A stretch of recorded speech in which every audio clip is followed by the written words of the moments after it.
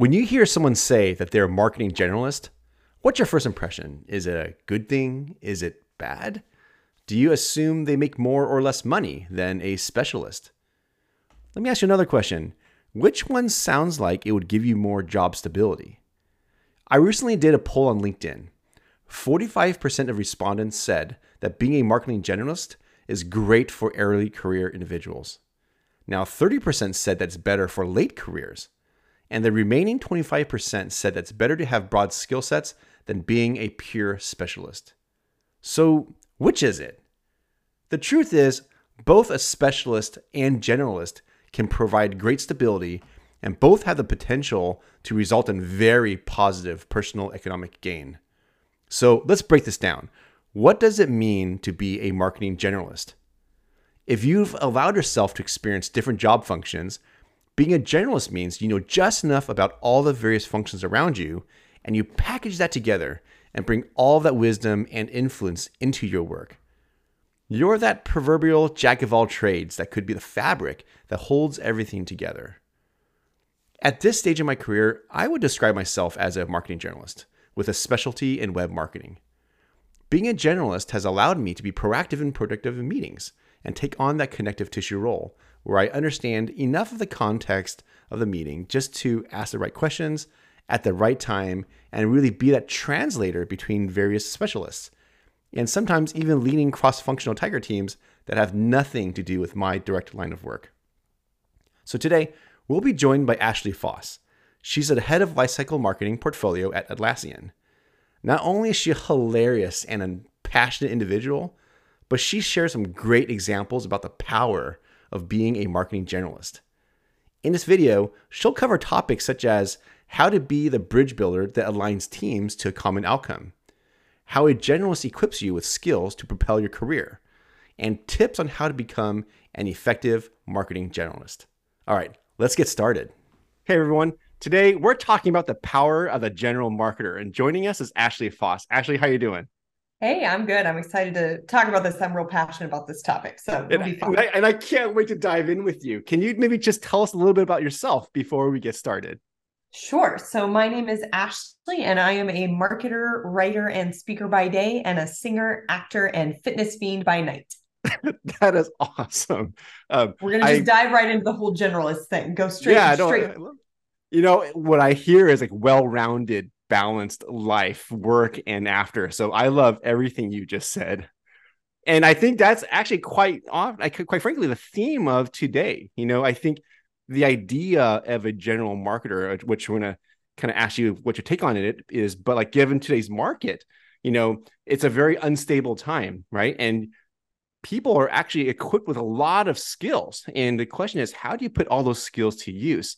Or how do you find an entry point that allows you to branch off into many things? Because I think listeners to this particular podcast are just dying to know, especially if they're at a point where they want to pivot their careers, or maybe they're at the starting point and they just graduated. It's like, where do I go from here?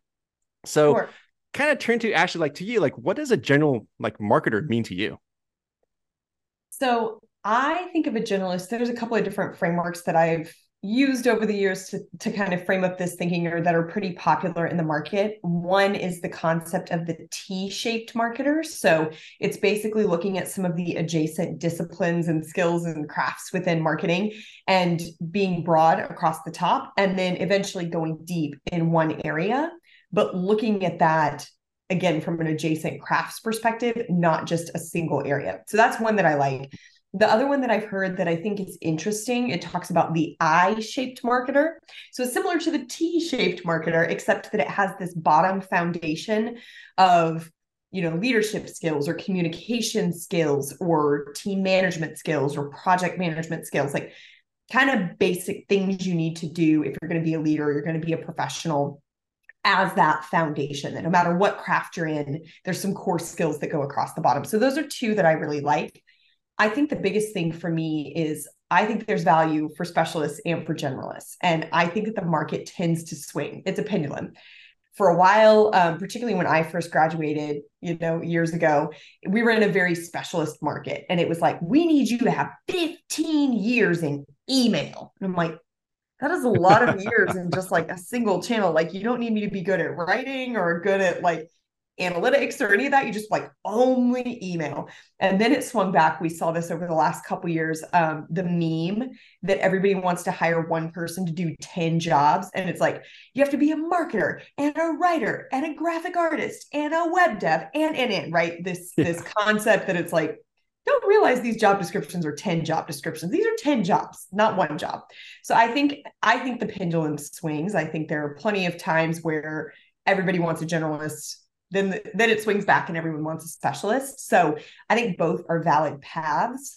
For me personally, that ability to look across the different areas within marketing, the different channels, the different audience types, the different deliverables, that's what's fun for me, that ability to connect the dots. So that's what I mean when I talk about being a generalist and why I get excited about it. Yeah, that's a really, really good point. Right now, and I personally experience it as well, right? You have organizations that may be flattening the organization or whatnot. And naturally, as you point out, when headcount gets removed, for example, it's got to get absorbed somewhere. Yeah. And right now, given the economy, companies don't have necessarily the budget to replace headcount with headcount. So it does get absorbed by the team, right? And then you're right, one headcount does a job of two, three, or four these days. And it's very, very true. I want to kind of maybe touch back on something you introduced us with, which is just kind of like how your career got started, right? Because you mentioned that whether it's a T or it's the I, what they share in common is this horizontal bar of just like a broad spectrum of experience. So can you take us through like your own experience and what that looks like? And I'm kind of curious to understand like how did that start becoming maybe a launching point for exploration to different parts of marketing? So I graduated in 2008, which was one of the worst recessions we've had in a very long time. It was not a good time to be a marketer coming out of school. So that was one factor against me. The other factor against me is that I graduated and moved. And so marketing, especially early in your career, because there's a lot of art and science to it, there's not an objective right answer in most Mhm. cases, the way there is for some of the hard, the STEM areas where there's, can you do the math? Can you do the code? So it's a lot harder in an early career to get in somewhere if people don't know you and you don't really have a Right. portfolio to speak to say, this is how I know that I've got this experience, or this is how I can prove it, or I've worked with you. So that was the second strike against me. And then the third strike against me is I moved from Texas to California. And at the time when everybody was co-located and everybody had to go into an office, most of the companies that could afford it would actually outsource, like basically put their sales and marketing in a cheaper state. Like they basically only had developers in their California offices because it's so expensive here. Real estate is very expensive. And so I had like three strikes against me coming out of it. It was like, you're new, you move to a new place where nobody knows you, and you move to a place that's like kind of not a hub for marketing and sales and communications. And at the time, I had my marketing degree, but I didn't really know where I wanted to go in marketing. And so I basically just took the first job I could get. I was interviewing a ton. A lot of people said, oh, you seem very smart. You seem very eager. You seem like a hard worker, but we need somebody with 10 years of experience. And again, similar to the market right now, where there's this glut of talent, they could hire somebody more senior. They didn't have to kind of settle Mhm. for this random Texas girl who barely has a marketing degree. It's like you just got out of school. So I took a startup role and I was doing a variety of things. I was doing writing, I was doing sales enablement. I mean, it was a startup. We had like 5 people. I was doing some math things. I worked in solar. And so it really just taught me, I had these grand visions of being in this big company and I'm going to become the CMO of Coca-Cola. And that is not at all what happened. So what I would say a common thread, I've worked in solar, I've worked in aviation, I've worked in presentation and design and training firm. I worked in 2 security companies prior to Atlassian. And then I've been in several teams at Atlassian across different audiences and markets. And the common thread is that I can fall in love with the audience. I can fall Mhm. in love with their problems. The thing that I am passionate about is marketing, and that translates to being passionate about the audience and their problems. So it's not about the specific industry or the specific tasks. It's really about how do I fall in love with and serve that audience? And then how does that connect back to the business to serve the business goals? I'm acting as that bridge. And so I think that that overarching mindset is the thing that has allowed me to lean into different types of audiences, types of companies, types of channels, types of metrics. I'm not super precious about which marketing thing I do. I'm super precious about the audience. I love that. And as a matter of fact, I chuckle to myself to date myself as well, because I graduated from undergrad in 2001, which was the great dot-com bubble burst, right? So like no one was hiring for marketing. And I think you caught out two things that are really, really important, because someone might wonder, it's like, well, why should I consider a generalist role? Like almost journalist almost seems like watered down, seems like a specialist. Like, are they smarter and more experienced? Like, no, like the reason why I believe a generalist is so important is for a few things. You mentioned, if you have the curiosity to understand what engages an audience, and you have the innate curiosity to figure out like, what levers do I pull to get them to engage, what you're naturally doing in that role is testing the audience, testing mediums, testing messages or vehicles or technology or whatever. And whether you're intentional about it or not, you're grabbing all this experience that can in itself put you into a channel, whether it's email marketing or whatever it is, right? But you walk away so well rounded that typically, like as a hiring manager, right? We're trying to hire someone from these days, like a lot of it goes into the mindset, like what drives you. And if you came across my way and you say, hey, look, I care about the customer, I care about learning, and I just want to figure out how to get them to engage, that mindset can propel you to a point where you're driving a leadership role eventually. Because again, it's that mindset, and having that round baseline allows you to work with a lot of cross-functional teams as opposed to just going narrow really quickly. And now, again, there's nothing wrong with being a subject matter expert. That's actually fantastic as well. But the well-roundedness of a generalist allows you to use a launching point to do just a lot of really cool things. I think it also helps you become a translator among those specialists. So I get brought in a lot where I've got a bunch of specialists in a meeting, and then they throw me in to be like, how does all of this connect? Like, we each know our thing. And there are a number of my colleagues who can do it better, faster, and cheaper than me in one specific area. But if you want somebody who can connect all the dots, I'm a great person to add to your meeting. I Oh had yeah. the experience, this was years ago at this point, but we're all sitting around a room and they're trying to solve this problem. And I don't know if you've seen the meme that's basically how to draw an owl. And it's like, Yes. step one, draw two circles. Step two, draw the rest of the owl. And it's this Yeah. like the most lifelike detailed. It looks like a photograph. And you're like, there are a lot of steps between draw two circles and an owl that looks like this. So I'm sitting in this room and I'm listening to all of these people who know how to draw their specific bird. Like, they can go from the two circles of an owl to a realistic owl. They can go from two circles and it becomes an eagle, or two circles and it becomes a hawk. The problem was they didn't realize that they were all drawing different birds. And so they were kind of arguing, and it was like, well, no, it's this, and no, it's that. And I'm sitting there listening, and I'm like, I think that they don't understand that they're actually drawing different birds, because they all kind of recognize that they're talking about birds, but they're so knowledgeable about their specific species of bird that they don't realize that they're talking about different birds, right? I am not an expert in drawing owls or eagles or hawks, but I am an expert in recognizing what these will become and helping them kind of translate and saying, listen, you're over here trying to draw this curved beak, right? And this person is over here drawing a flat bill because it's actually a duck. Yeah. Let me explain to you about the differences. And so that was the value that I could add, was actually helping them to translate that they're drawing different birds. Here's the differences. Here's why it matters that we draw this bird or that bird, right? That was the big value add. Yeah. But it was just a fascinating moment to sit there and be like, sorry, why am I here? You have a lot of expertise in this room. And then as I listened, I was like, oh, this is why I'm here. Yeah. I wish I got that kind of insight or feedback early on in my career, because I don't know anyone who's listening to this can relate to this, but like when I graduated out of college, obviously there's no experience on my resume that I can speak of, right? And I know that like communication skills seems to be something I was strong in, but it comes really weird on a resume. As a matter of fact, it doesn't even make it on as a bullet point. And you kind of feel like, well, what do I do with that? Right? Like, is there any value in that? I think what you're articulating here is like, yes, like communication skill described in a different way as the ability to understand what multiple different functions or departments are trying to figure out, and being that connective tissue that becomes a translator that enables them to move forward towards a common goal. That's what generalists can do, and that's super powerful.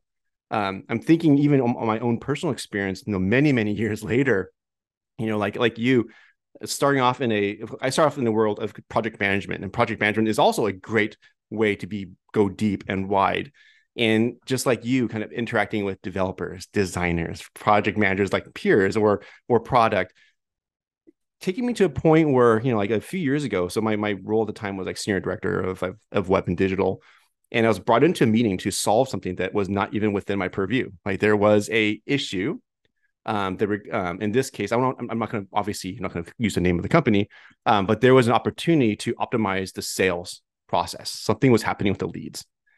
I am not an SFDC expert. I've never have been. I would never pay myself to do that.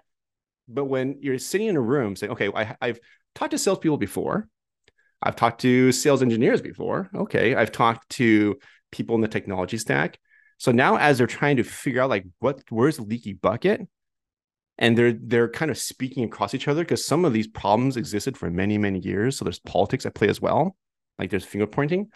It allows a generalist like me in that position to be like, hey, pull back for a second. Are we talking about this? Like, am I categorizing the problem statement? Yes. Okay. Well, are we in agreement that like this is the problem we're trying to solve?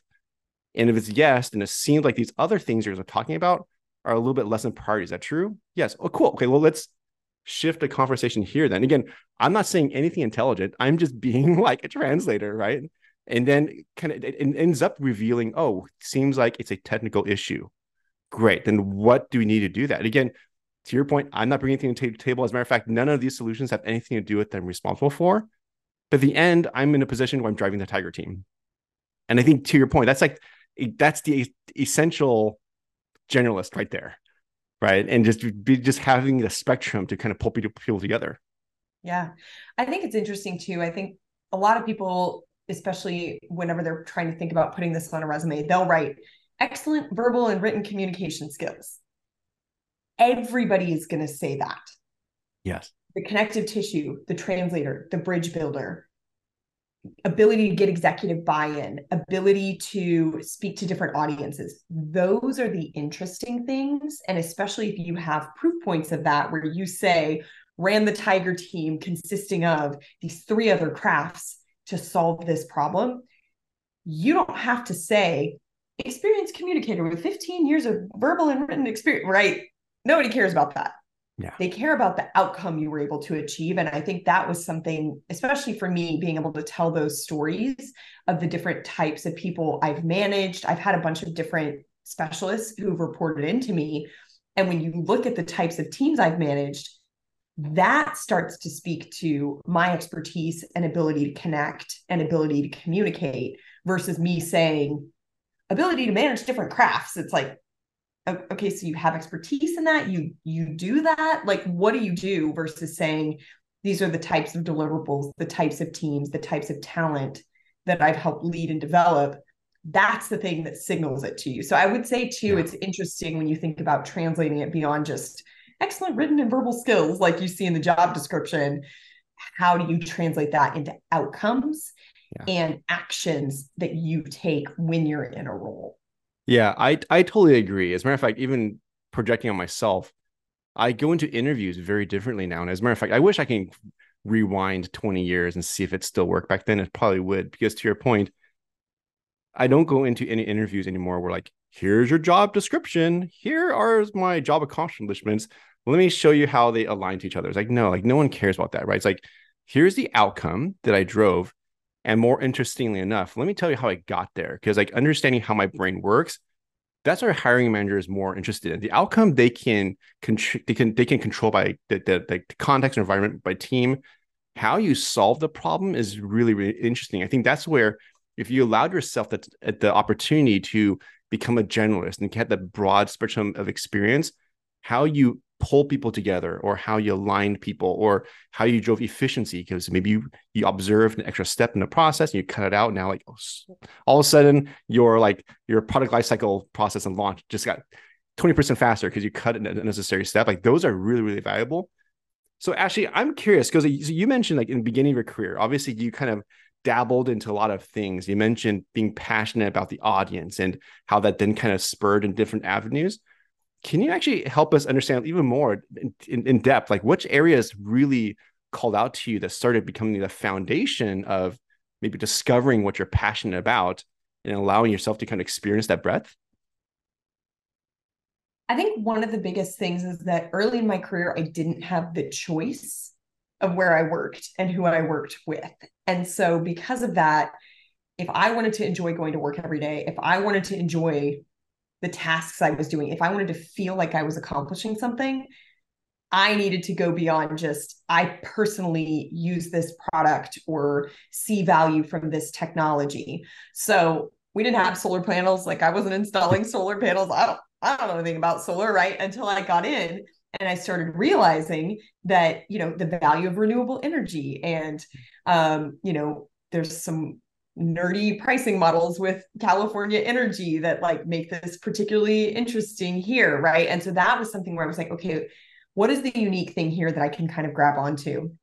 I remember when I was in aviation, I was in marketing. I was the only marketing person. I actually worked for the parent company, which was only like 3 people, but so all of the child companies were bigger. And I was the only marketing person for all of them. And so it was this very weird thing where it was like, I'm kind of part of the culture, I'm kind of part of the business, but I'm not fully immersed and I'm kind of an oddball. And so I got tasked with helping to decorate the office because we were in this space.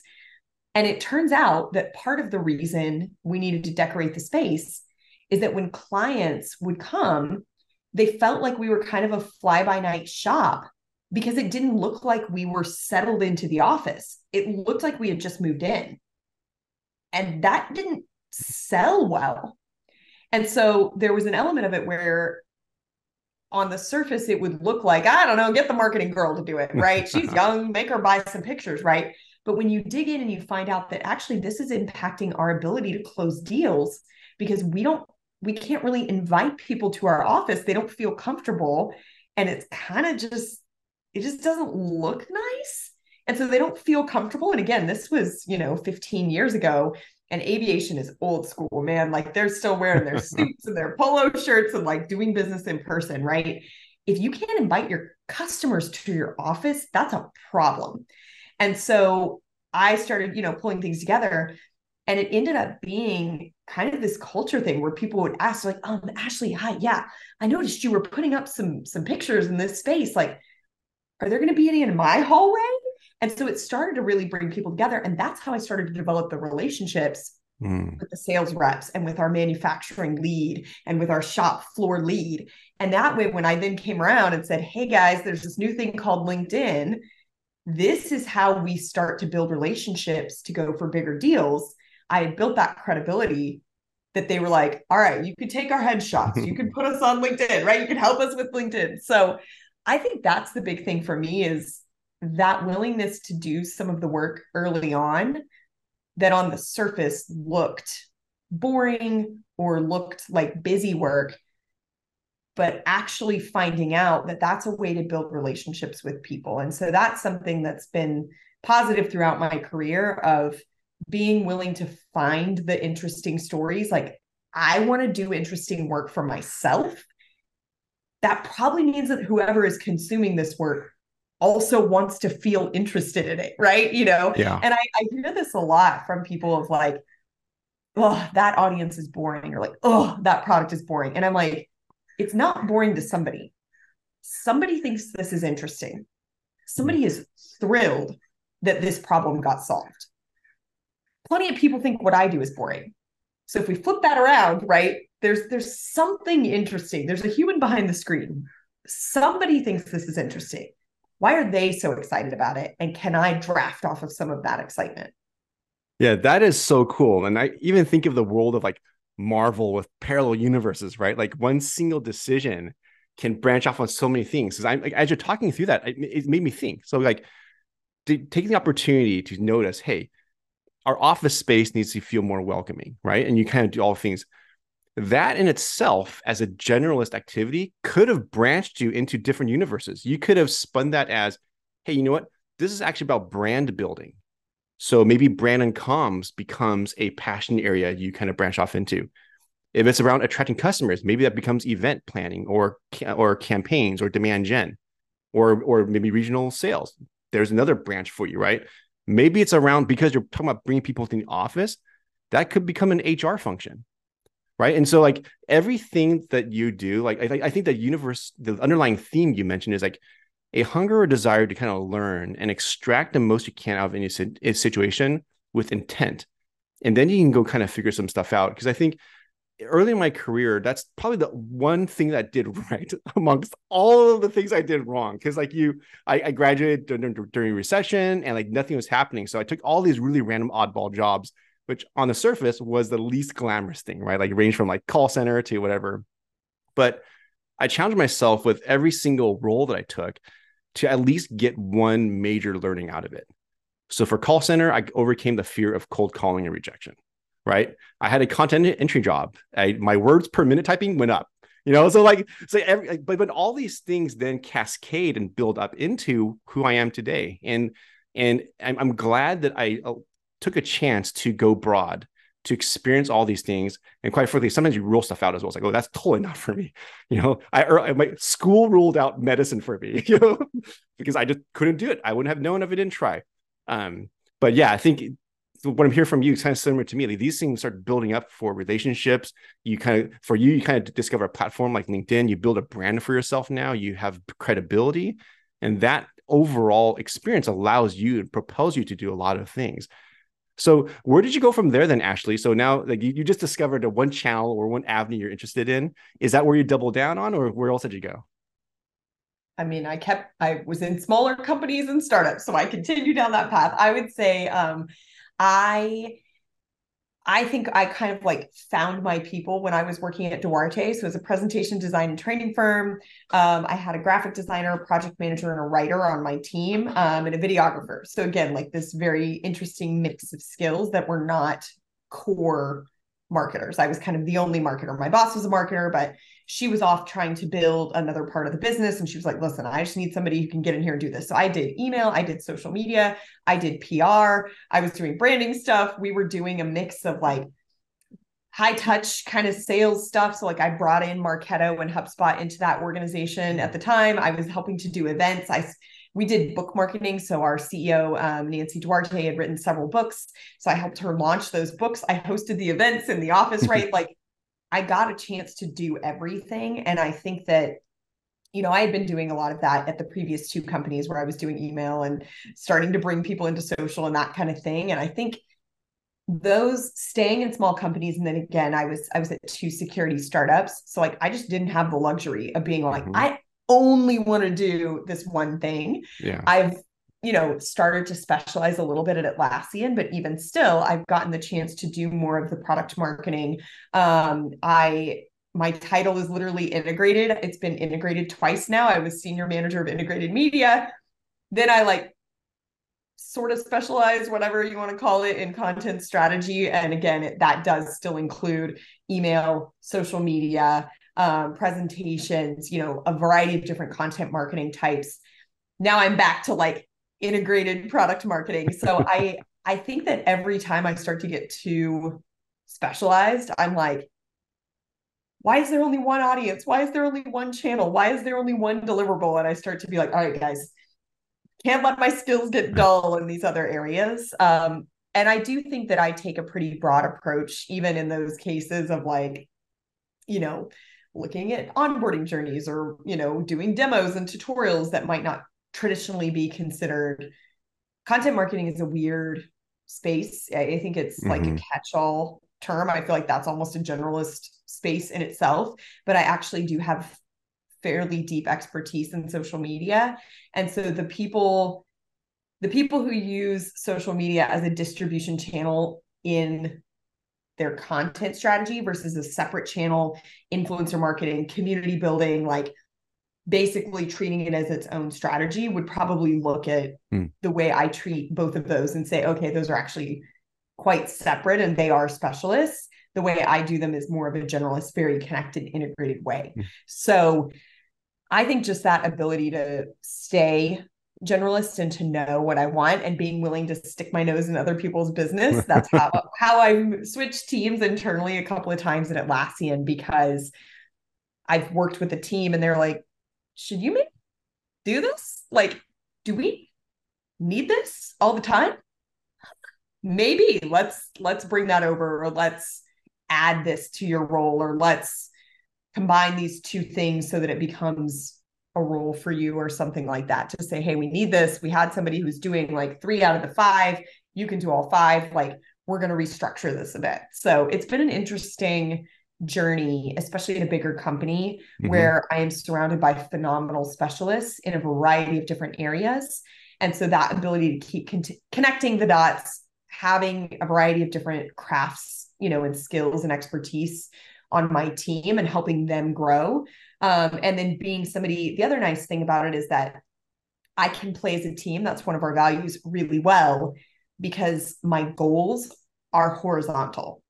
And so if you have something that you can't really get done because it doesn't achieve your goals, it probably helps achieve my goals. And so I can help you get stuff done across the organization because I'm not beholden to a single vertical goal. So it's actually a superpower to have a mix of generalists and specialists, because the specialists are doing amazing work on this one goal and the generalists are connecting across to do amazing work across all of these goals. So it's actually a really nice pairing. Again, I'm not trying to hate on specialists. I'm trying to combat a little bit of that, like, specialists own the world. You can only succeed as a specialist. And I'm like, I don't know. I feel like you can succeed as a generalist. And here's how they pair really well together. Where you are in terms of your career maturity, your company maturity, your team size, your goals. Yes, that's going to depend on the mix that you need. But you got to have some generalists in there. Like, it's so helpful. Is there a dark side to being a generalist? And I'm going to make up an example, and maybe this is real. The fear of, if I'm potentially spreading myself thin or reaching beyond where I have legitimate experience as I'm poking my nose into stuff, can it ever backfire? It could be a lack of executional expertise, and so now I went far, but kind of backfired, or maybe I went somewhere that I shouldn't have, and now kind of, again, it's not going my way. Is there the downside to this? 100% there's a downside to this. So LinkedIn is an excellent example, right? Numerous people have asked me why I don't niche down, and have said, if you want to keep growing, you've got to niche down. What do you do? What do you want? Who do you serve? And I'm like, well, I do all the things and I serve all the people and I want all the things. And they're like, okay, but at some point you have to pick, right? I would say that it to your point about spreading yourself too thin, that is something that is a continued growth area for me in terms of prioritization, saying no. I get excited about kind of the next new thing. And so I'm constantly like, what's going on over there? Could we somehow bring it in over here? And can I just like do that? And sometimes the answer is, yeah, sure. Low consequences, get it done. Try it out. We'll see if it works. Obviously, there are other times where that might have high consequences. And if you are not cautious and saying, okay, let's look at this. Does this actually require a specialist? I think that can be hard. You can not go deep enough, not explore enough, potentially get yourself into hot water. I have been very fortunate to have some excellent specialist partners that if I'm coming in and it's something that is a solved problem within another specialty, but is maybe new to the organization, or it's a new use case, then I'm able to pair. If it's completely net new, that's a separate issue. And I'm a great person to do that, because I'm like, can't mess it up that bad. Like, it's probably going to be okay. Right. And then I think, in terms of, particularly if you have a very specific niche skill set and you are very rare in how you provide that skill, Yeah, you can make a lot of money if you can tell that story and you can say, hey, I'm like one Mhm. of 5 people who can do this one thing. You can make a boatload of money doing that. And it is a Mhm. harder story to tell as a generalist, particularly if you're in your earlier mid career. I think once you start getting into leadership levels, you've seen it all, you've managed different types of people, you've run into different types of problems. That's an easier story. But for early to mid career folks, the generalist story is harder to tell. And so maximizing, your compensation and your offering can be a lot more difficult than if you come in and you're like, I've literally seen every permutation of this specific problem versus saying, I can connect the dots, I can learn, I'm curious, I'm adaptable. I've seen a bunch of different types of problems. Here's a bunch of different types of solutions. That can be a much harder story to tell. And Mhm. so, from a compensation and a career trajectory standpoint, you have to be strategic about how you're telling that story. You can't just flop around and be like, yeah, I can do any job. That's not a generalist. Mhm. That's not a story that's going to resonate. I don't know, any job will do, right? I'm going to apply for a head of brand and a head of product marketing and a head of communications and a head of, social media. And it's like, that is a lot of head ofs that you think Mhm. you're just going to apply for like all the jobs here. That is a much harder story to tell than either smaller companies, like a director of marketing or VP of marketing in a smaller company where they want that breadth of experience.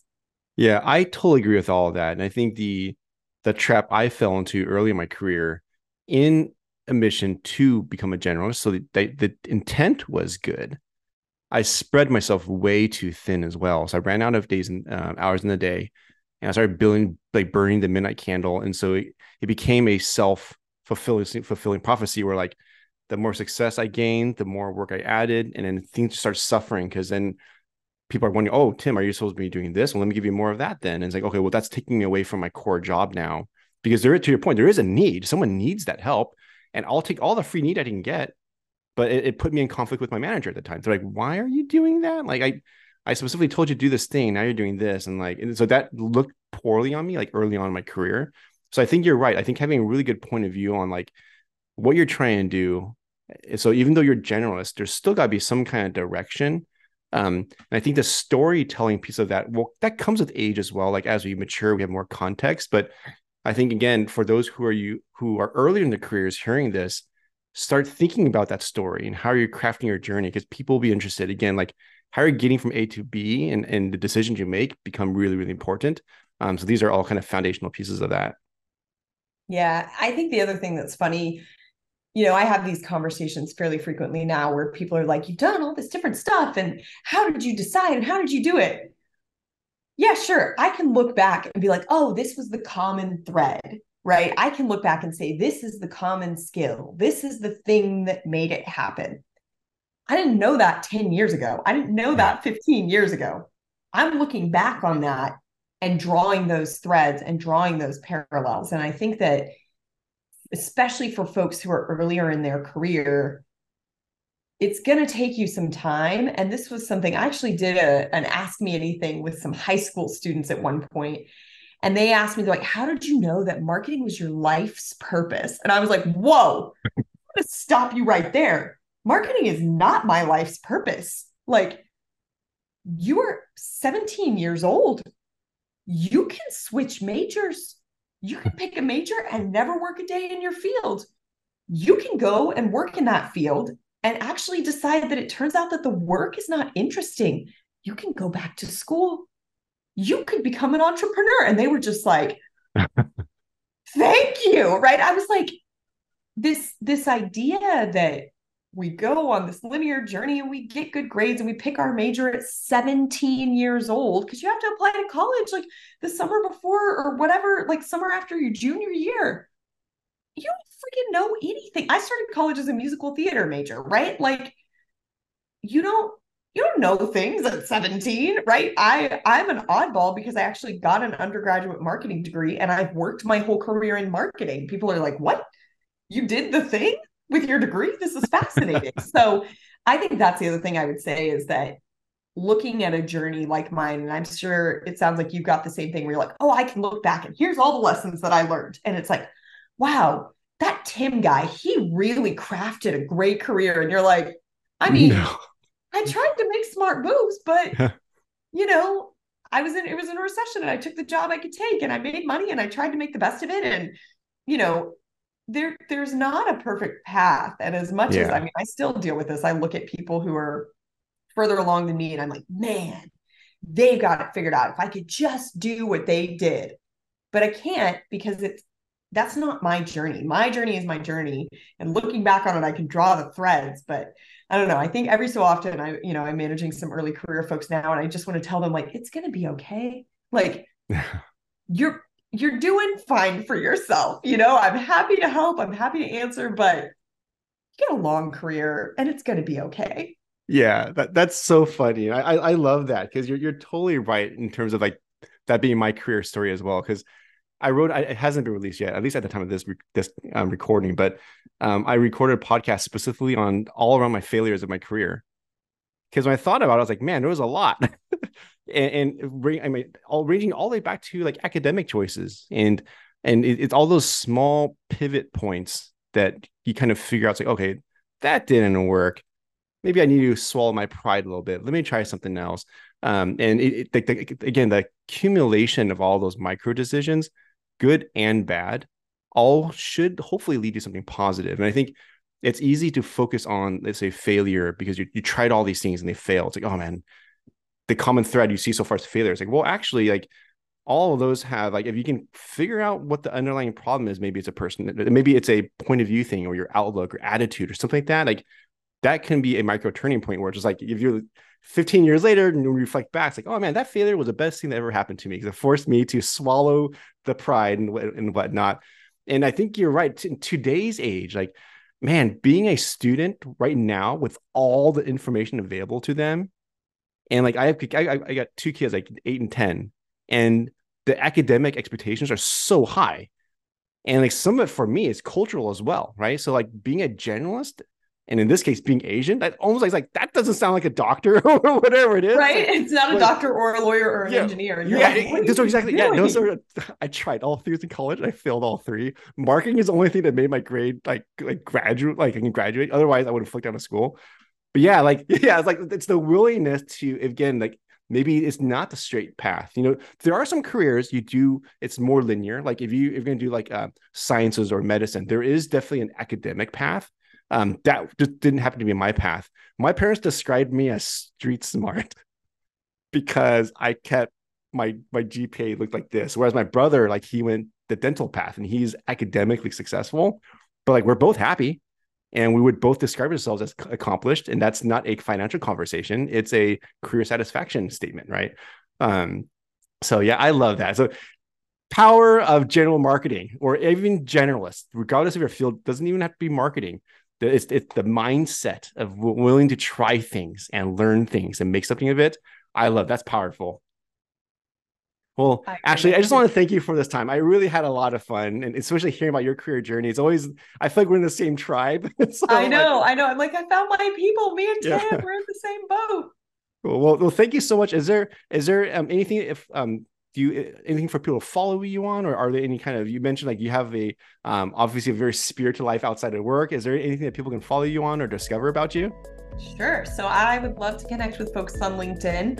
I'm very active there. I post and comment and try to keep up with my DMs and all of that kind of stuff. So yeah, LinkedIn is a great place. You can sort of catch me on Twitter, X, whatever we're calling it these days. But yeah, primarily LinkedIn. I think you are doing a clinic on social selling, by the way. I love your posts on LinkedIn. Oh, thank you. Yeah. Thank you. It's fun. It's fun. Cool. Well, thanks a lot, Ashley. Thanks, Tim.